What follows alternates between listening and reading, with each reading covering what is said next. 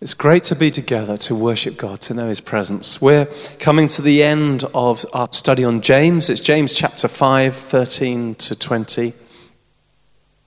Let me read these words to us. Is anyone among you suffering? Let him pray. Is anyone cheerful? Let him sing psalms. Is anyone among you sick? Let him call for the elders of the church and let them pray over him, anointing him with the oil in the name of the Lord. And the prayer of faith will save the sick, and the Lord will raise him up. And if he's committed sins, he'll be forgiven. Confess your trespasses to one another and pray for one another that you may be healed. The effective, fervent prayer of a righteous man avails much. Elijah was a man with a nature like ours. And he prayed earnestly that it would not rain, and it did not rain on the land for 3 years and 6 months. And he prayed again, and the heaven gave rain, and the earth produced its fruit. Brethren, if anyone among you wanders from the truth and someone turns him back, let him know that he who turns a sinner from the error of his way will save a soul from death and cover a multitude of sins. There's a great story about Billy Graham. He was returning to Charlotte after a speaking engagement, and when his plane arrived, and there was his limousine waiting to transport him home, as it happens. And as he prepared to get into the limo, he stopped and spoke to the driver. He said, "You know, I'm 87 years old, and I've never driven a limousine. Would you mind if I drive it for a while?" And the driver said, "Yeah, no problem. Be my guest." Well, Billy gets into the driver's seat and they head off down the highway. A short distance, a rookie state trooper, so he's a newcomer, operating his first speed trap, noticed this black limo going past at 70 miles an hour in a 55 mile an hour zone. So the trooper pulls out and easily catches the limo, gets out of the patrol car and begins the procedure. The young trooper walks up to the driver's door, and when the glass rolls down, he was surprised to see he was at the driver's who was driving it.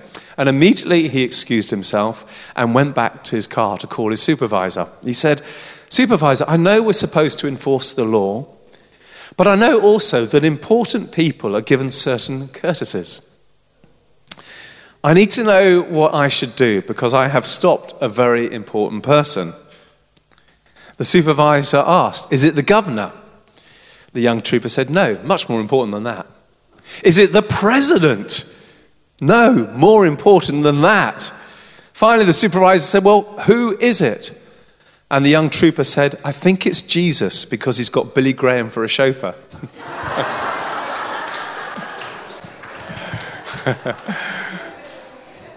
Love it, love it, love it.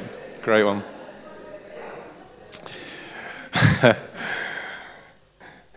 That's probably my best joke yet, Heather says. Thank you.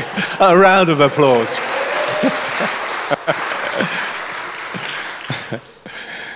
Oh dear, my only good joke. I'm going to tell it each week for the next 10 weeks. But you know, it raises an important question. What difference would it make to our lives and our living, our speech, our conversation, our actions and our reactions if Jesus actually was sitting in the passenger seat next to us as we journey through life? See, I think this is essentially what James's letter is all about. Journeying through life with Jesus. And I think this is what James is asking of the church. He knows, and we all know, and I know, if Jesus was physically sat next to us, we would be kinder, we would be less impatient, we would be more loving, we would be wiser in our decisions and more intentional in obeying God's word, never mind the law, and making peace. And yet somehow we have this notion that we think our deepest thoughts are hidden from him.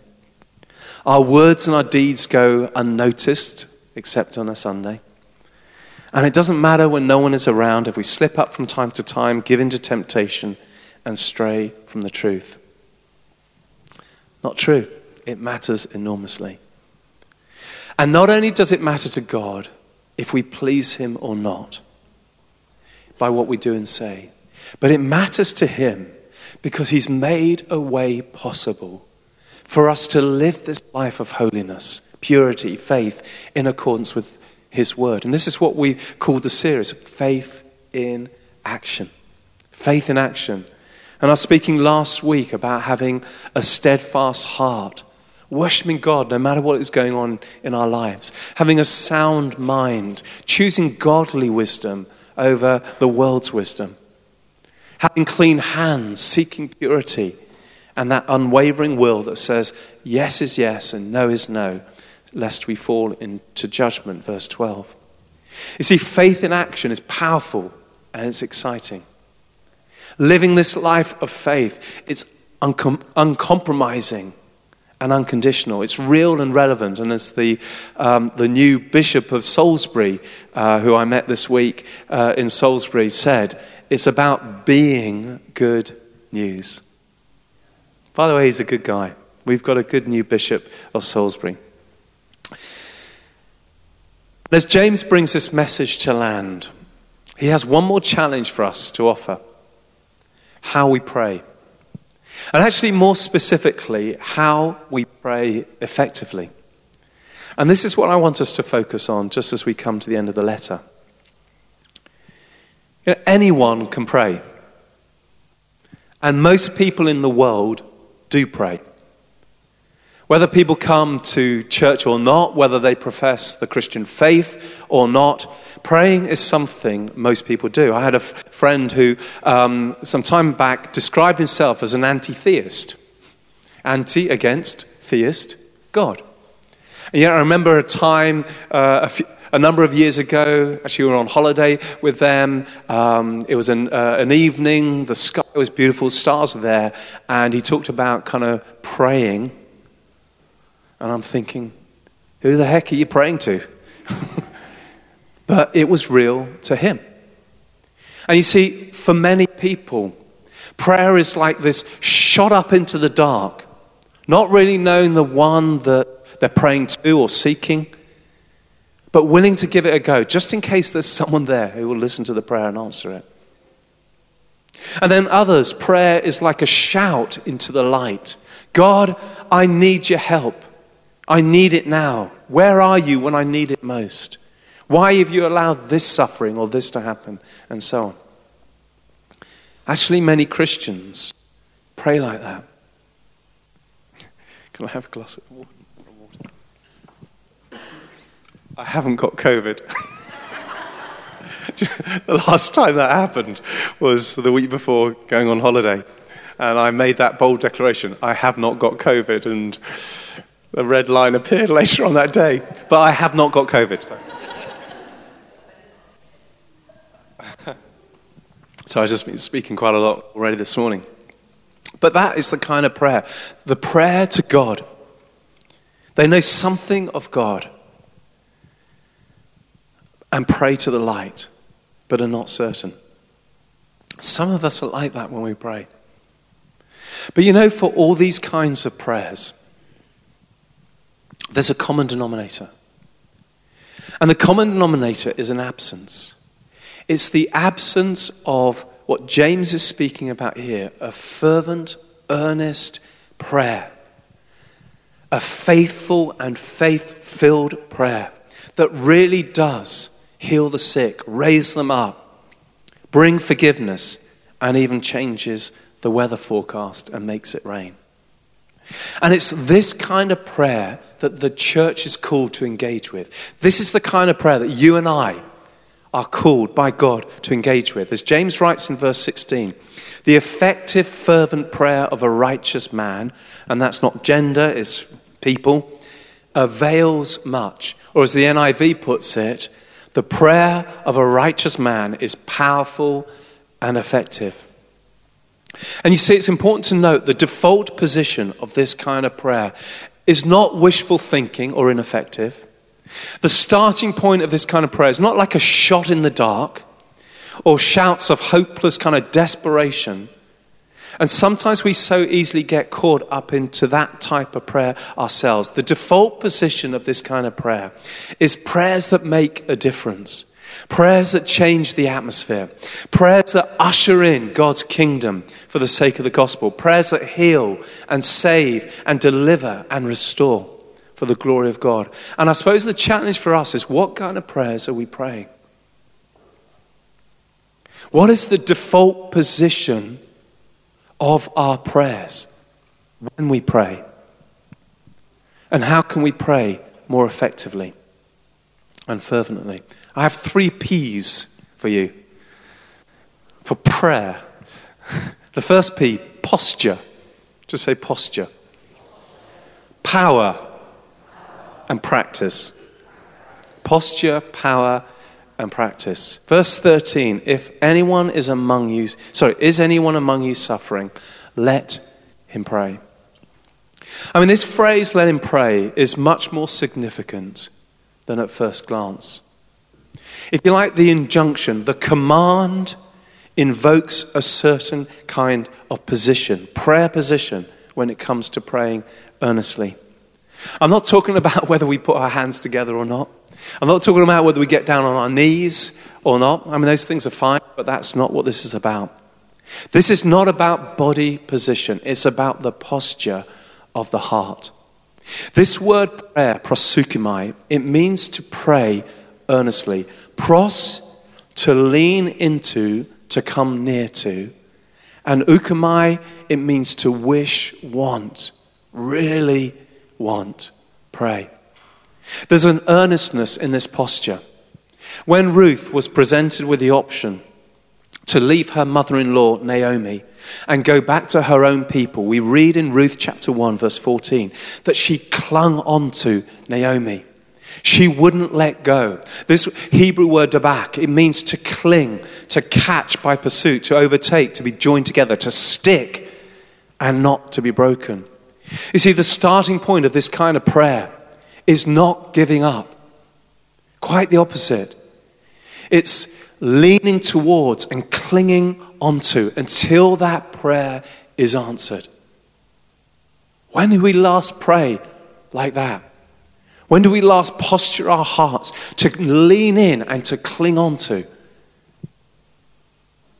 You see, in a fast-moving, constantly changing, instant and impatient culture, this quality to embrace is really hard because it demands time and space with the Lord, the posture of our heart. But then James goes on, the power of prayer. The effective, fervent prayer, verse 16, of a righteous man avails much. Again, there is a default position, power. See, there was never a moment in Jesus' ministry on earth when the releasing of power when he prayed was at stake. Never a moment. Whether he was praying for the sick, whether he was calming the storm, whether he was multiplying the food, whenever he prayed, that power was never at stake. And Jesus says to us, go and do likewise. Again and again, John 14. Do this. And so this effective, fervent prayer of a righteous man avails much.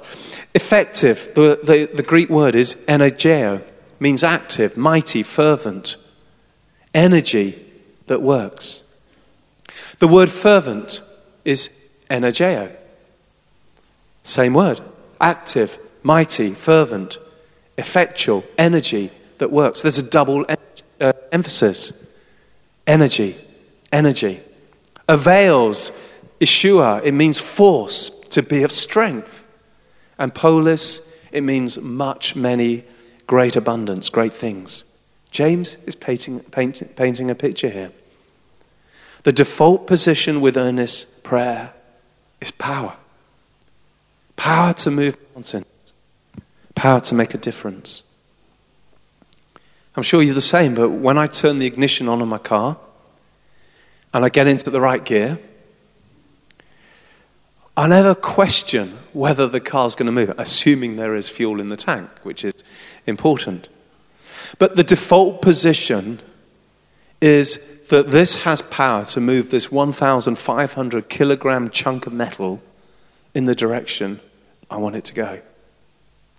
It has the power and it goes to work. It's the same with earnest prayer.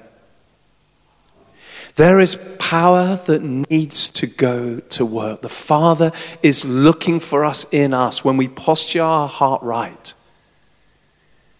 There is power that needs to go to work, to move the mountains that we face in our lives, to calm the storms that are all around us, to heal the sick and to raise them up. And of course, there's a key to this, as James says, and that's righteousness. Being in right relationship with God, that's not a substitute or an extra. It is heart and key to everything. Having Jesus sat right next to us and the Holy Spirit resting upon us and filling us and the Father loving us and leading us is key. Walking in obedience, living lives that are holy, just, pure, as we've seen in this letter and as James encourages the church to do.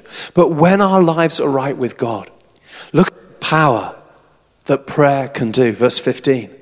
It can save the sick. It can raise them up. It can release forgiveness. How many people do we know that are living in unforgiveness in their lives, bound down, captive, tied up because of what's happened, the shame, the guilt that they're living in? And this kind of power can change the atmosphere around us, as Elijah demonstrated in his own life. This is earnest prayer.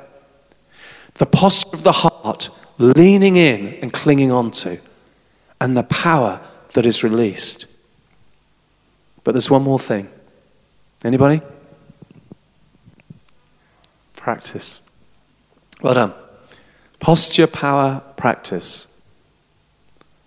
Verse 17. Elijah was a man with a nature like ours. And he prayed earnestly that it would not rain, and it did not rain on the land for 3 years and 6 months. And he prayed again, and the heaven gave rain, and the earth produced its fruit. Wow. Wouldn't you like to pray like that? How did Elijah get to pray like that? You ever thought about that? See, James is clear here. He had the same nature as we do. He was just like you and me. It's not that he was born with some supernatural gift to stop the rain and then cause the rain, cause famine and then harvest. He wasn't born with it. But it happened when he spoke the word. And I think the key here, he was practiced in praying fervently. That would be really hard to say if you had some plums in your mouth. Practiced in praying fervently. He had the same nature as we do. But he'd nurtured the habit of posture, leaning in, clinging on. And he'd seen the power of God at work. And he was practiced and prepared. You see, he was practiced being fed in the secret place, the ravens, so that when it came to the widow of Zarephath, who had nothing, her jar was running out, he could pray knowing her jar would just keep filling and there would be food until the harvest came. 1 Kings 17. He was practiced in pleading with the Lord for people and their lives, so that when he cried out for the soul of a widow's son, he was raised from the dead. He was practiced in knowing that God could perform the impossible for him in the small. So when it came to the 400 prophets of Baal, he knew fire would fall on the altar. And as he called out to the Lord, he knew that tiniest of cloud in the distance was the sign the rains are going to come. He was practiced in earnest prayer. And I think part of the problem, and I know this for myself, and God has really been speaking, really since the beginning of the year, is we don't practice enough. We don't persist enough at leaning in and clinging on and trusting for the glory of God. Power is going to be released. And if the intervention doesn't come straight away in the way that we want it to, we too quickly walk away. If the answered prayer doesn't happen, we lose hope and we stop trusting. Which really doesn't make sense when we consider the one to whom we're praying. Does it? When we think about it, he is all-knowing. He is all-powerful. He is all loving. And he longs for us to lean in and to cling on, to see his power at work. So how do we practice praying fervently? By starting with the small. I want to give you 3 words: sunsets, dolphins, and pelicans. Sunsets, dolphins, and pelicans. When Heather and I were away, and we had 5 days at this lovely beach house in America that this lovely couple allowed us to stay in. Our journey there, we journeyed 3.5 hours in torrential rain. You know, when your windscreen wipers are doing this and you still barely can see what's ahead of you. And we got there, miserable weather. And there, kind of later on in the evening, there was a break and we just walked on the beach. And we'd remembered from the past that this place, they do the most beautiful sunsets. And so Heather just asked the Father, Father, would you give us our time here a sunset? And then we also prayed that we'd not see many, but would you give us dolphins? You know, they just delight our heart. And so the next night, we had the most beautiful, glorious sunset. Absolutely stunning. And the following morning, as Heather was soaking, she was just thanking God for it. And she just heard the Father said, that sunset was for you. And by the way, the dolphins are coming. And pretty much the same time, I was down by the water's edge. And it just, with the 2 years that have passed, just kind of sensed needing to be healed and cleansed. And I was just looking at that passage in John's Gospel about Jesus saying to the disciples, I don't need to wash the whole of you, just the feet. And so I was just at the water's edge and just kind of paddling in the water, just sensing, you know, just that cleansing, healing flow of the Holy Spirit. When I heard the Father said, you know, the dolphins are coming. And I walked back up to the house, turned around, and there they were. And I yelled into the house, Heather, the dolphins! And there's this pod of dolphins just like that. And then the pelicans.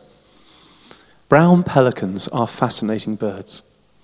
But there was one thing that I noticed them doing. As they come to the water, they just hover. And there's a thing called the ground effect. And what it is about a foot above the water. The atmosphere rises from the sea. And with the air wing, the aerodynamics, just a foot above, it creates a cushion effect.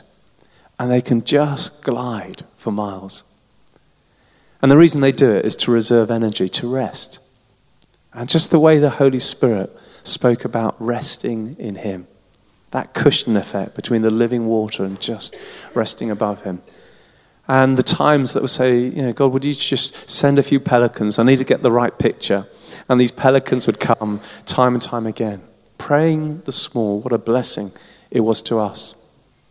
And then this week, I was going to Waitrose. And as I was driving to Waitrose, I just had that sense of praying for someone that God was going to place, I thought, in the shop. Someone that he wanted me to pray for, to bless. Park the car in the car park, literally get my bags out, and this lady comes round. Hadn't seen her for probably about 10 years or so, and she said, Phil, lovely to see you. And I honestly didn't really recognize her. We talked and we shared a little bit, and then she shared about her 3 children and what was going on in their lives and the pain that was to her. And in that place, praying for her and for her family, her children, and the blessing that it was for her. Practicing. I've got to get so much better, but I think we all can get better at this. You see, when we practice on the small things, we're ready for the big things. When we really know that power that is released as we pray for the small things, it's coming for the big things.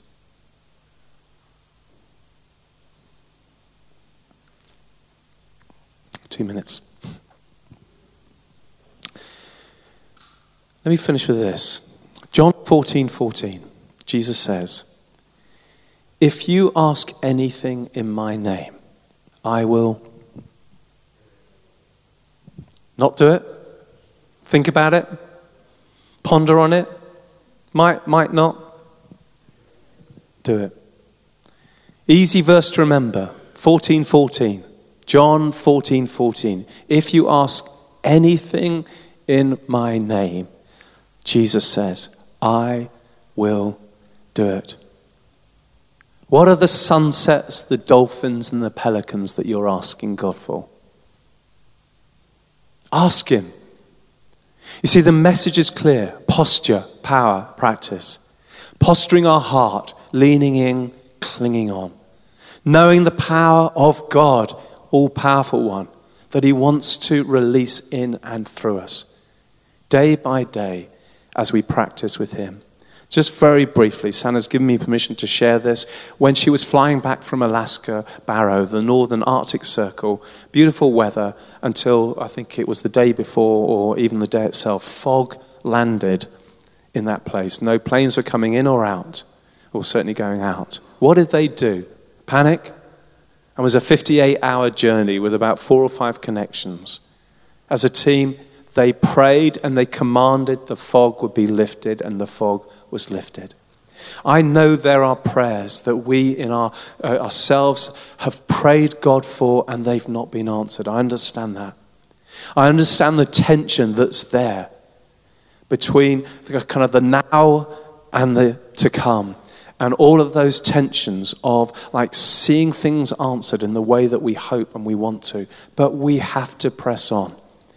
And my encouragement to each one of us is that we learn to pray earnestly, as James encouraged us to do, with the posture of the heart, leaning in, clinging on, the power of God flowing in and through who we are, and day by day practicing in the small things so that when the big times come, we are ready and prepared. Amen? Let's stand together.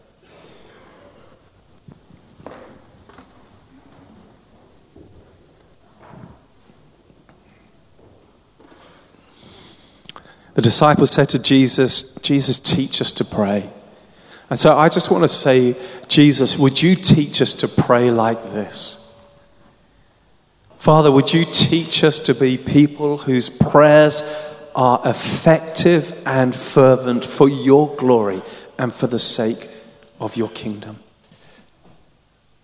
And Father, where there have been times when we've just done this shot in the dark type prayers, we ask for your forgiveness. But would you stir our hearts to be those that really do lean in and cling on, and those that see your power at work in and through even the small things of life. And just even now, just ask the Holy Spirit, just for those sunsets, dolphins, pelicans, that delights your heart that he knows. Ask for those things for today, for this week. Because he's a father that loves to bless and loves to give us the desires of the heart and loves to take us deeper and further into him, to know the glimpses that he has for us, to know the power that is at work by faith in him, living in righteousness with him, making a difference in this world, changing the atmosphere around us. Father, teach us to pray like that for your glory. Amen.